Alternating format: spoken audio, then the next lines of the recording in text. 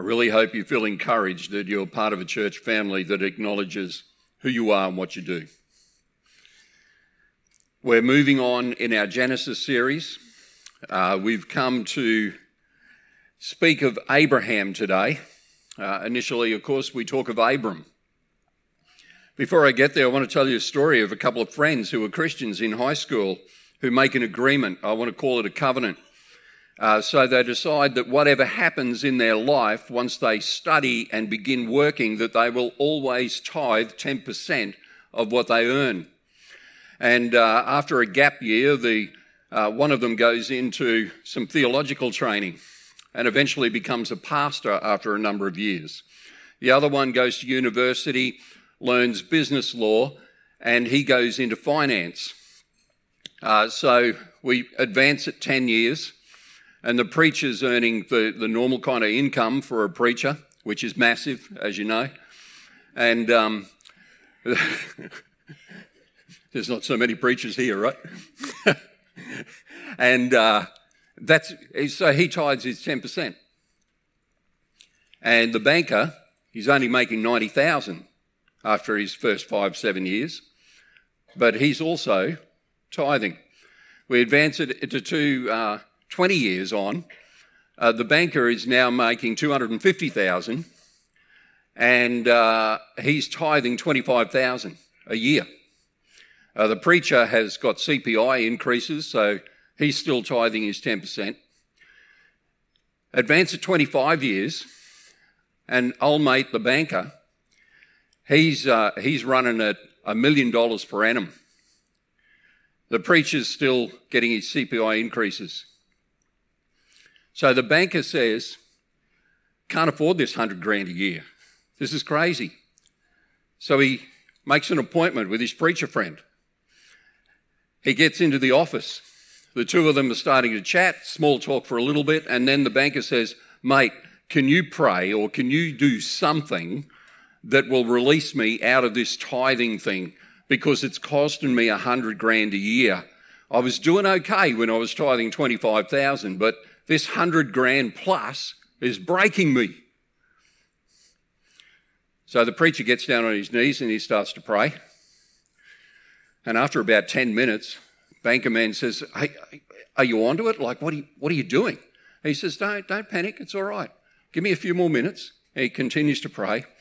Banker man's a bit on edge and says, are you actually praying that I don't have to spend $100,000 on the church and its stuff?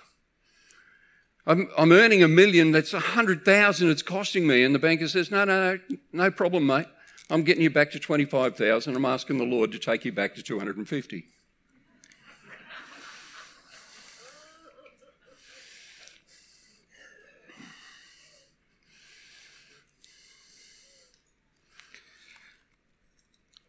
Life is always relevant.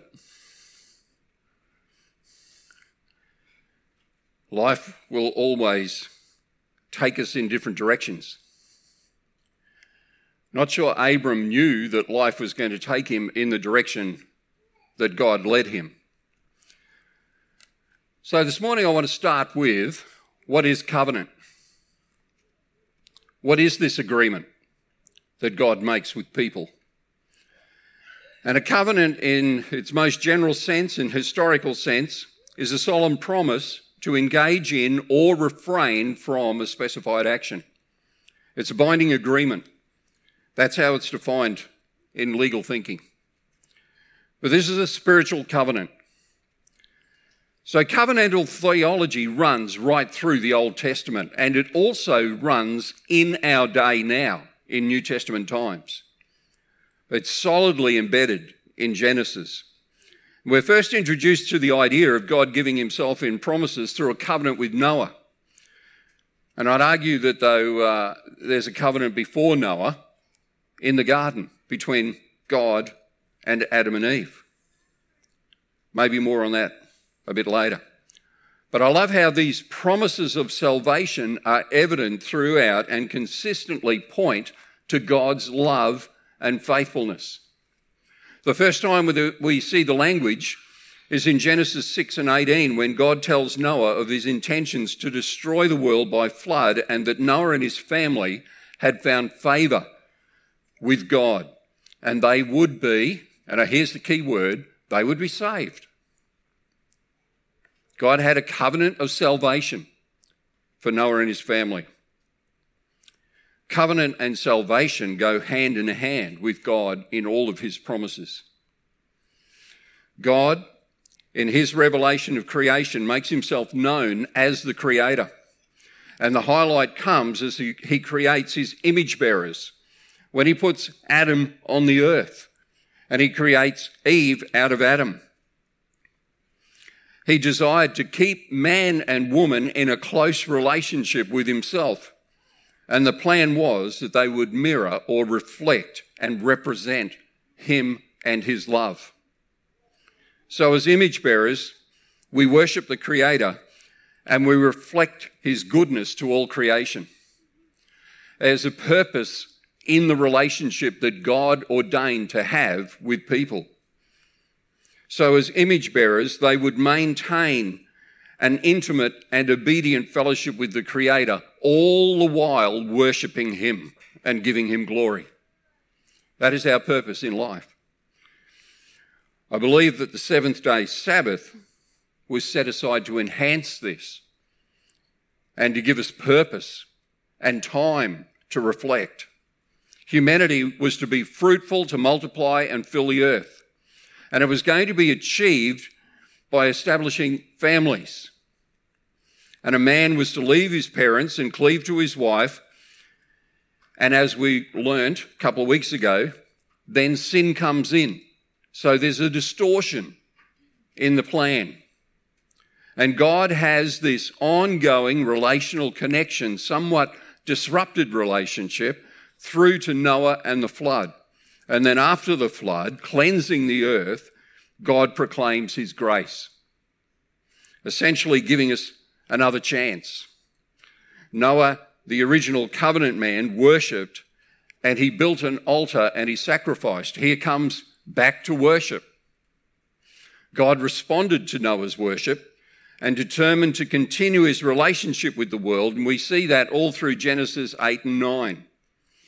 Now, Pierre took us through this brilliantly last week. Check it out online if you haven't already. Last week's sermon fills in a lot of the gaps.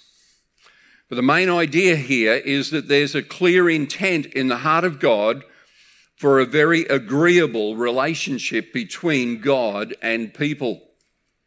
That's what covenant thinking, covenant theology really is all about. And to this stage, people have constantly disappointed. The creation covenant is revisited with the Noah environment. After the flood, coming up out of the ark, there's a restoration of the creation covenant with people in Genesis 9. This is God's grace in action. So covenant thinking, relational thinking, connectedness between God and man is a grace story. It exposes the grace of God.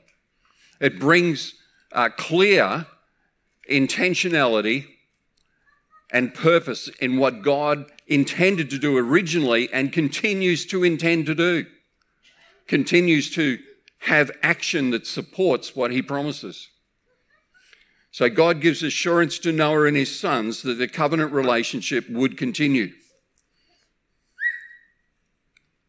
So we understand that our creating sovereign God has a succession plan. And this is how he will pass this covenantal relationship to people of all generations. And it launches with a special interaction with a famous Old Testament character known initially as Abram. And this is massive. This is massive in our whole understanding of biblical theology. It's the biggest sea change in world history. God makes significant promises. He makes promises of spiritual well-being, the making of a great nation from Abram, making him famous and using him as a channel of blessing to all peoples throughout all time.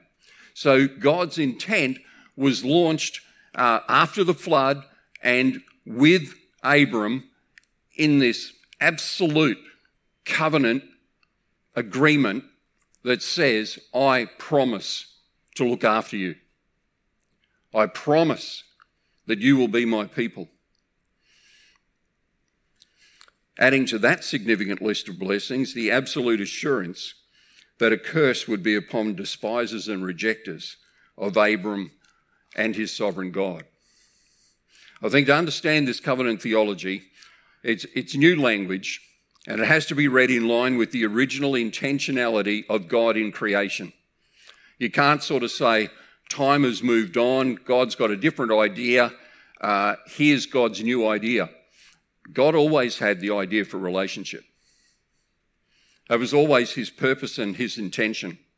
So it hasn't been that God's kind of moved on, it's that God re-engages with the original plan of salvation. The process is that people are to be image bearers, to reflect and represent God, to worship him and bear his nature. And so God covenants with Abram with the same intent, and it's for also his descendants who would be image bearers of our sovereign God. So we have like a covenant ratification ceremony in a vision that Abram gets in Genesis 15. He falls asleep, God speaks to him, in which the blessing of peace for Abram, a curse of punishment on those coming against him and his family, is all made known to Abram in Genesis 15. This is God's plan for salvation. And I need to remind you that salvation, or being saved, is really about returning to be in the relationship that God purposed you to have with him. So it's not so much about us. Salvation is about us being able to do what God's intentionality for us was always to do. To be restored back to God's original intention of reflecting his love and goodness as an image bearer. The covenants God made with his selected leaders were always about restoring and actively making it possible for people to live in a manner that was like, and here we have it, it was like walking in the garden with God. Back to how he designed it to be. God's original intent, to be in covenantal relationship with people. So, not so much about what we get, it's about whom we become. Isn't that beautiful? Salvation isn't so much about what we get, it's about whom we become and the reality that's placed for us. I just want to cover this Genesis 15 again with some clear understanding of covenantal elements, or what God promised to Abram. So Yahweh, or God's sovereign presence, was going to be with him. Reflection of the garden. Abram's assured prosperous future. Go forth and multiply. Continuity through much seed, or the blessing of descendants. Lots of children. A place to live and serve in the midst of the nations. A curse on opponents. And the response of faith and blessing. It seems to me that Genesis is all about God and his created people living in an ordered way that glorifies God. So God creates a perfect environment for people, then people disobey and perfection's distorted, and we've got lots of accounts of people messing up and continued distortion, and God remains faithful and comes back with a promise. Isn't that beautiful? When you see the story unfolding, wow, what a gracious God we serve. He provides another opportunity. He shows grace and restoration, which is soon broken down again by man's distorted behaviour. until we get this covenant language. And God entering into a loving covenant that provides for the prospering and the amazing well-being of Abram and his descendants. He gives peace, opportunity, resources, grace. And yet they still had to work. That's an important aspect. And we've actually declared that too this morning. They still had to work. They couldn't just sit down all day. And as we continue, we see that all of this points towards the new covenant. The new covenant, which is in the precious blood of Jesus Christ. So the promise looks to the person of Jesus. Covenant language initiates God's plan to reveal the very Son of God in the flesh. And we have his story in the Gospels.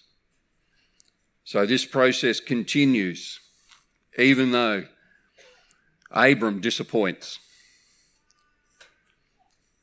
It follows the creational covenant because God is consistent and ordered, and the pattern for relationship remains all the way through. All of God's covenantal promises are in alignment. They are ordered with his purpose for a relational commitment for us to be his image bearers. Yahweh presents himself as an invincible, powerful, and exalted God. He presents himself as he is. God clarifies the big idea of the covenant by saying, walk before God. Walk before me. Remain in constant, everyday spiritual fellowship with me. It's restorative. It looks back to the garden, doesn't it? To our original design to be reflectors of love and grace and kindness, fruits of the Spirit. And be blameless. Live uprightly according to God's will amongst one another and the communities that we live in. In all of this language, the stipulations provide an insight that God is also aware of Abram's potential failures, likely failures, evidential failures. God's aware of his weaknesses. He's very aware of Abram's lack of faith and obedience. In Genesis 17, we see Abram sins spiritually and socially, but Yahweh graciously confirms his covenant with Abram. And the verb used in the Hebrews is give. The continuity of the covenant with Abram was a gift of God's grace. God continually gives of himself. Abram responded in chapter 17, verse 3, in humility and worship. It's almost like Abram's found out, and his response is, oh God, I'm so sorry. And he worships. And then the covenantal thinking and theology and reality just floods into him again. Strongly affirmed by the change in his name to Abraham. So after Babel, the areas that Pierre covered last week, after Babel and the scattering of language,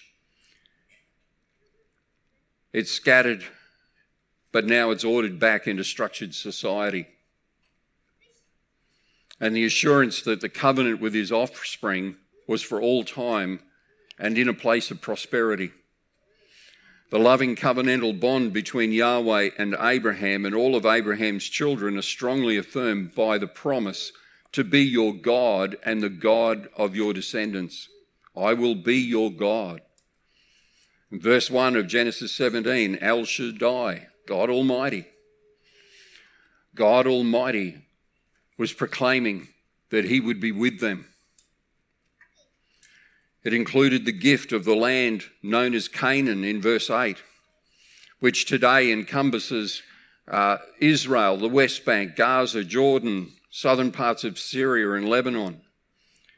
Abraham's probably one of the most important characters in all of history, and in context for the day becomes this landowner who is the most prosperous person.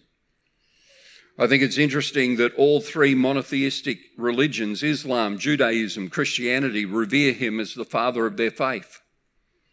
National Geographic magazine credits Abraham with the idea of monotheism, that the belief in one God rather than the belief of many gods. Those are things that have been picked up because of the accuracy and the understanding and the verbal passing down of truth from generation to generation, that it's not just Christianity and the scriptures that acknowledge Abraham and the story of covenant. It's throughout history because it happened. The Bible just brings us the accurate record of it. Amen? So people across nations, not so much here in Australia, it's not our speak. We don't have that spiritual understanding. But across nations where there has been traditional understandings of history, Abraham is revered. Well, what we see in Genesis is not that Abraham came up with these ideas. We see that God showed him the truth and revealed these promises. I believe that God was continuing to exercise grace. And in the New Testament, I want to go here to Hebrews chapter 6, because I believe this is helpful. It says, don't grow weary, or don't get tired or lazy in continuing on, but instead imitate those who through faith and patience have inherited the promises. Of course, he's talking about Abraham. He's saying, imitate Abraham. Trust God. Have faith in God. Wait for your promise patiently. The writer of Hebrews is clear in chapter 6 and verse 18. He's looking towards Jesus, and he's drawing the parallel of the promises to look to the promised one who is coming. He's the one who has to keep the promise. God is the one who has to keep the promise. Look to God. He's entered into covenant with himself to ensure your salvation. It's a blood covenant. And the blood that was shed was the blood of his own son, Jesus. And in Hebrews 6:18, I love this connection to covenant theology. It's saying that because God has sworn by himself and because God has entered into covenant with himself, we who have fled to the refuge of his Son can have strong consolation. We can have steadfast assurance. We can know without the shadow of a doubt that we have a hope that is firm and secure. Isn't that amazing? Any old boys brigaders here? Girls brigaders will know it too, but Hebrews 6:19. Sure and steadfast. It's an anchor for your soul. And that's why Jesus says in John 10, my sheep hear my voice, and I know them, and they follow me. Following Jesus, reaching people. And I give them eternal life, and they shall never perish, neither shall anyone snatch them out of my hand. These are promises. It's covenantal thinking. It's covenantal theology. And when God promises, he puts his word on the line. Now, even in my thinking, if I make a promise, I'm not going to say very likely because that's not my intent, but it's possible that I would not keep that promise. I might forget. I might have other things to do on the particular day that I'd promised. I might have a double booking. God cannot break his promise because he's God. He doesn't have double bookings. So when he promises that Jesus will come, when the Messiah will come, what happened? the Messiah came. True to that? He is true to his promises. And here in Hebrews, the writer of Hebrews is saying, you can look back and you can look forward, but God is the same yesterday, today, and tomorrow, and he will keep his promises. Isn't that beautiful?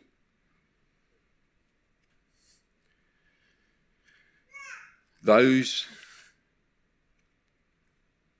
whom I know will follow me, and they will reach people. The ultimate culmination of the Genesis covenant theology is the promised plan of God for salvation.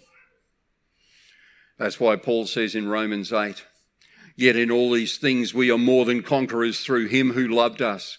For I am persuaded that neither death nor life, nor angels, nor principalities, nor powers, nor things present, nor things to come, nor height, nor depth, nor any other created thing shall be able to separate us from, finish it for me, the love of God which is in Christ Jesus.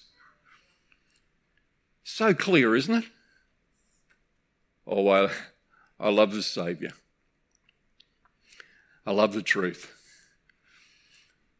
There's joy in being set free by the truth, isn't there? So today when someone asks the question like Abram, today when someone says to God, how will I know?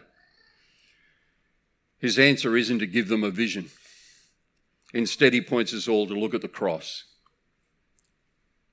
How will I know? Because Jesus fulfilled the promise. And God, I believe, would say, look who hangs on the cross. Look who it is that is the sacrifice. Look at him. He tells us to look at the Lamb of God, and he tells us that because he could swear by no greater name, he swore by his own name. He promised in his own name. For there is one God and one mediator between God and man, and that is the person of Jesus. Hebrews 9:15, and this is the reason he is the mediator of the new covenant by means of death, for the redemption of the transgressions under the first covenant, that those who are called may receive the promise of eternal inheritance. I know I'm called, and my eternal inheritance is secure in the promise of the one to whom I am committed, to the one to whom I trust, to Jesus, who is my Saviour and my Lord. And on another day, it would be good to talk about what it is to have Jesus as Lord, to have Jesus as Master, that every decision I make at work or at play might best be made the right way, because the one who is the right way is with me anyway and knows the decision that I make. So best that I make a good and right decision. And that's my simple thinking of what it is to have Jesus as Lord, that I would choose his way above any option. Thank you, God. Thank you, God, that it doesn't depend on me. Thank you, Lord, that it doesn't depend on us. That it's his promise and he sustains his promise. Would you stand with me for prayer? Father, we acknowledge that you are Lord, that you are Master, that you are the covenantal God. You are the one who promises and promises in your own name. So we know, as Christians, as people of faith, we know that you will fulfill all of your promises. And not kind of just drip feed it and, leave it in a bucket somewhere, but that you overflow constantly with your love and your grace and your forgiveness, and that we can look constantly and with a joyful heart at the provisions that you've given to us so that we can live to glorify your name. We can worship you and we can glorify the Son of God. We know, Lord, that you have given us all these provisions out of a heart that is all about relationship, that you want us to bear your image, that you want us to show your love, that you want us to bring kindness and restoration to our world, that you want us to restore relationships everywhere. And we thank you for the interventionists all over the globe, the people who go in Jesus' name with restorative kindness, with restorative intentionality, and they take the nature of God into difficult circumstances. Lord, may we go wherever you call us to go in order that we would uphold the great provisions of God as we carry the truth of the gospel to those who don't already know. We want to pray for Tim and Mel, who return to Malawi soon. Lord, that they take a restorative, caring, loving, but biblical and declaring nature with them. That above all that they can do is the purpose of salvation. That men and women and children in Malawi would come to know the person of Jesus Christ as Lord and Saviour. We pray this for all of our work, for all of our leisure, that we would all carry the nature of God with us this day until Jesus comes again. We pray in the Saviour's name. Amen.